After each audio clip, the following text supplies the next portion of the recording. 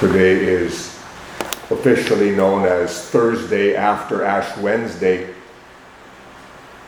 It's kind of an awkward term. You know, Father Francis's term for this period of the year is the Ashen Triduum, the 3 days between Ash Wednesday and the first Sunday. You can read about it in the Animum Way, the Ashen Triduum. In some ways, it's a preliminary, because the Sunday, the first Sunday of Lent, is when we go into the desert, right? That's when Jesus goes into the desert for 40 days. It's as if we haven't gone into the desert yet. So we started the Lenten journey, but we haven't even gotten to the desert yet. Or if you want to use the analogy of mountain climbing or an expedition like that, we've packed up, we've got our backpack, and we've set out from the camp, but we haven't even reached the base of the mountain yet. We're still getting used to carrying this backpack and see if we have all our equipment, and are we sure we even want to do this? That's where we are in the Lenten journey. And we still have fresh in our minds the experience of Ash Wednesday, or we should, because part of Ash Wednesday was, remember that you are dust. Remember, let's put right on our foreheads. Since I had a Mass last night, my experience of that Ash Wednesday Mass is quite fresh in my memory. We had our Mass here in the morning in the chapel, but then I went to the parish for the evening Mass. In fact, I had two evening Masses. There was one at 6 and one at 7:15. I was assigned to the 7:15. So when I got there, the 6 o'clock Mass was still going on. And the church was absolutely packed with people, all marked with crosses on their foreheads. And the people arriving for the 7:15 Mass had no place to go. So the parking lot was still full from the previous Mass, and so it was an absolute standstill, the gridlock. And I couldn't see any cars moving anywhere. There was just no place to go. And people were streaming into the grounds of the church, and there was no place to go because it's already full of people. So a little bit of chaos there. And then after that 6 o'clock Mass finally ended, and then we started a little late, the 7:15 Mass.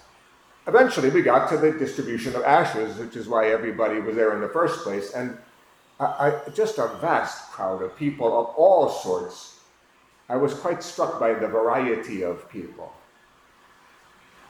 Because probably a lot of people came from work because it was the last Mass of the day.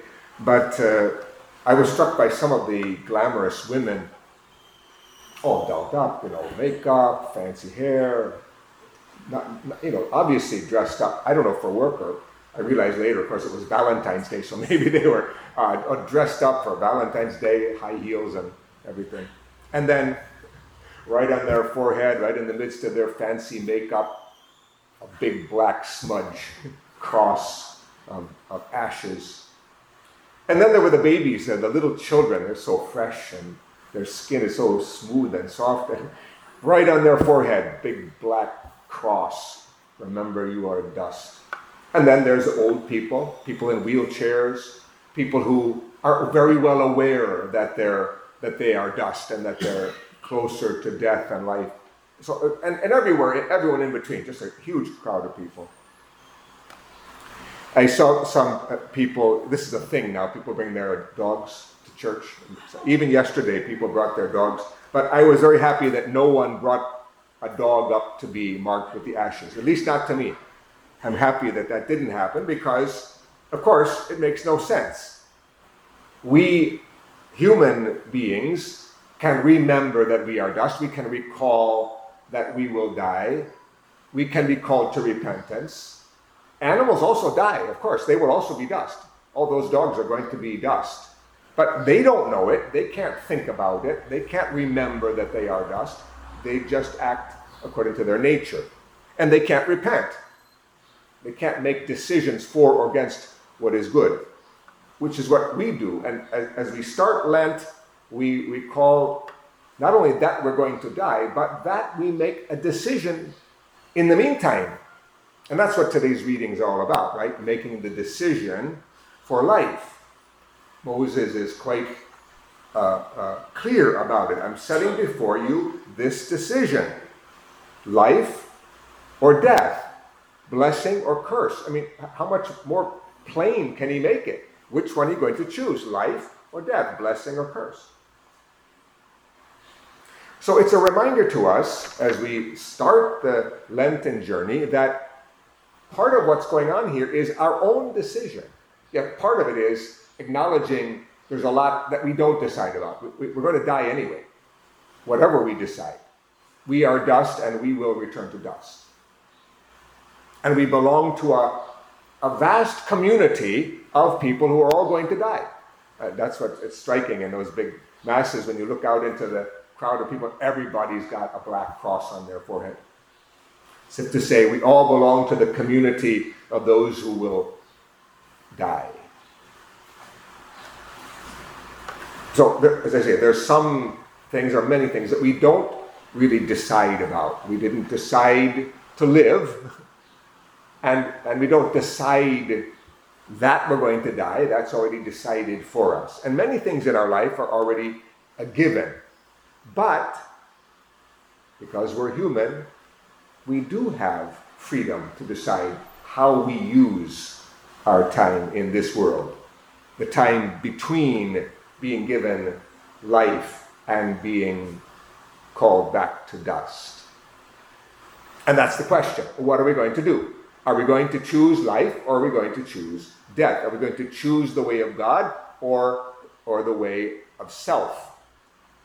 The psalm also puts this right before us, the two decisions: the decision of the just man, the decision of the wicked man. The decision of the just man establishes him as a fruitful tree beside flowing water. The decision of the wicked man establishes him as chaff blown by the wind. Okay, when it's put like that, naturally we say, well, life for me. Everybody signs up for life. Until we realize that the choice for life is also costly. And that's where today's gospel comes in. It's like the image I mentioned about the mountaineering expedition. If the decision to climb the mountain is a positive decision, we're going to go from here to there. We want to rise to the heights. But involved in that decision is leaving behind the lowlands, leaving behind the comforts of the base camp, and leaving behind the people that aren't going to join us.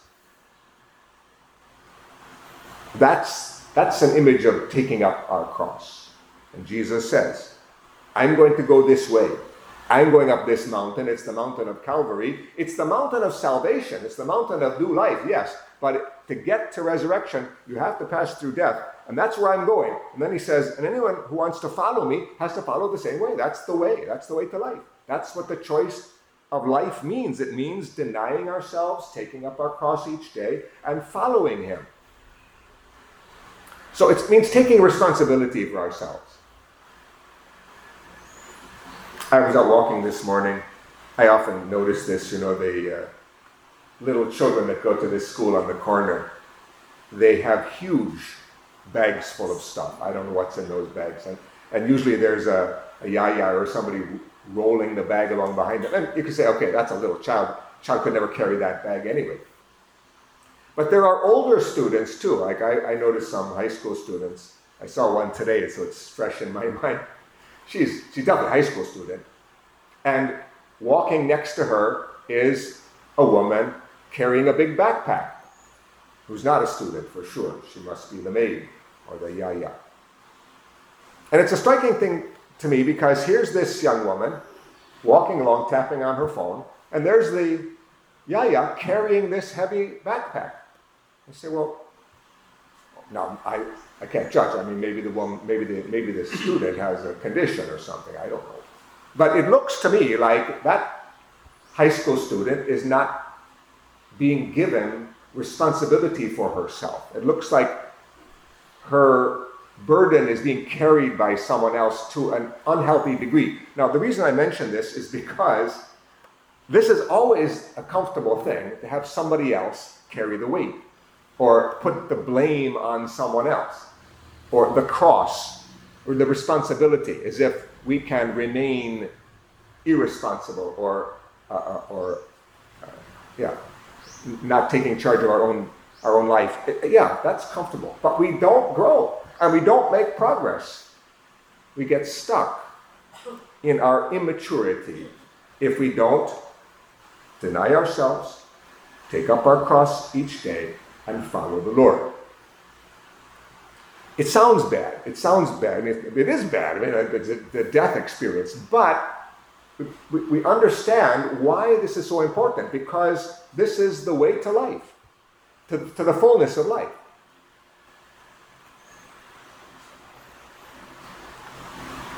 In Lent, we're going to be running into this all the time. The weight of the cross which Jesus carries, and the weight of the cross which we carry. Of course, there's no comparison. But it's not that Jesus does everything and we're just being carried along. That's not how it works.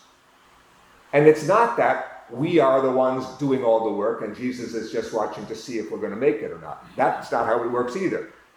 Jesus has established this way to life, and he himself has completed it and won the victory over death.